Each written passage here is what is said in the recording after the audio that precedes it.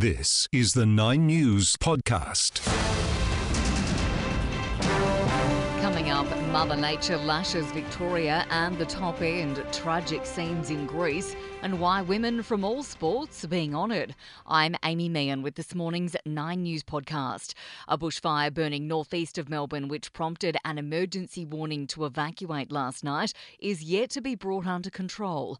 9 News reporter Pat Mitchell reports. A column of smoke was first spotted at Maitengoon near Bonnie Doon, northeast of Melbourne, shortly before 7 last night. The situation escalated quickly, the blaze growing to about 35 hectares by 8 p.m. An emergency warning was issued. Residents in several properties in the path of the fire advised to evacuate.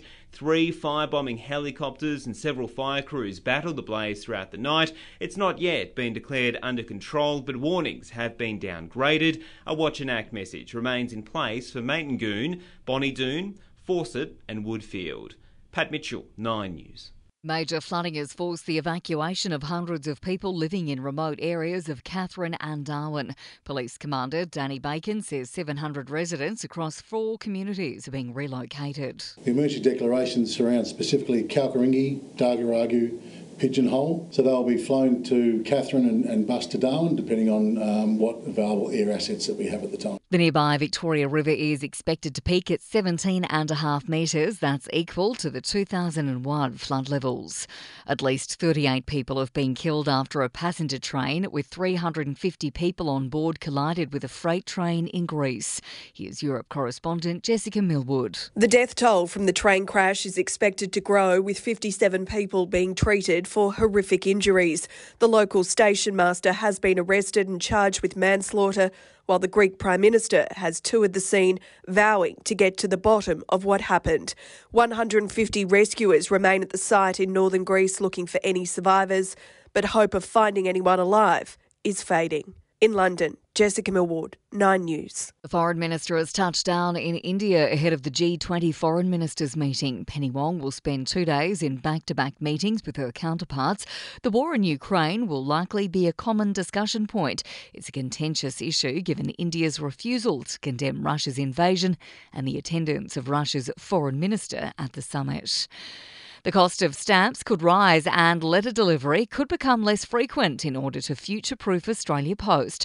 The federal government is opening up a consultation process to modernise the company. It will seek input from small businesses, regional communities and everyday Australians. Teenagers will soon only be allowed to spend limited time on TikTok. 1 hour daily screen time limit will be encouraged for users under the age of 18. Parents will be able to set limits for their children, which they can adjust for every day of the week. Prince Harry and Meghan have reportedly been evicted from the royal cottage at Windsor Castle. Here's 9 News US correspondent Jonathan Kersley. Harry and Meghan haven't lived at Frogmore Cottage for almost 3 years, instead opting for life at a multi-million-dollar home at Montecito in California.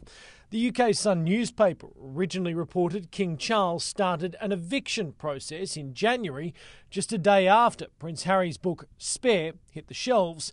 It's claimed the King's brother, Prince Andrew, has been asked to move into Frogmore Cottage, which is significantly smaller than his existing home at Royal Lodge.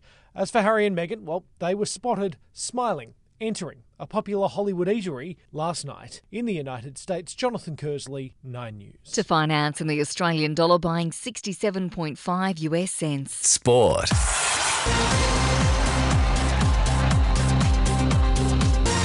Australia has wrestled control of the third test in India on a spinner's paradise of a pitch in Indore. Matthew Kuhnemann took 5 wickets and Nathan Lyon 3 as the Aussies bowled out the home side for 109.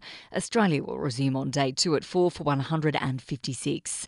Parramatta winger Bailey Simonson's been withdrawn from tonight's NRL season opener against Melbourne with injury. Geelong will be without premiership forward Jeremy Cameron and Norm Smith medalist Isaac Smith for tonight's practice match against the Brisbane Lions.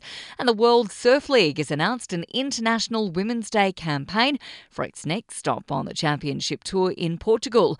Competitors will wear the jersey of a woman from any sport who has inspired them. I'm Amy Meehan. That's the 9 News podcast. For the latest in news, tune in to 9 News at 6 p.m.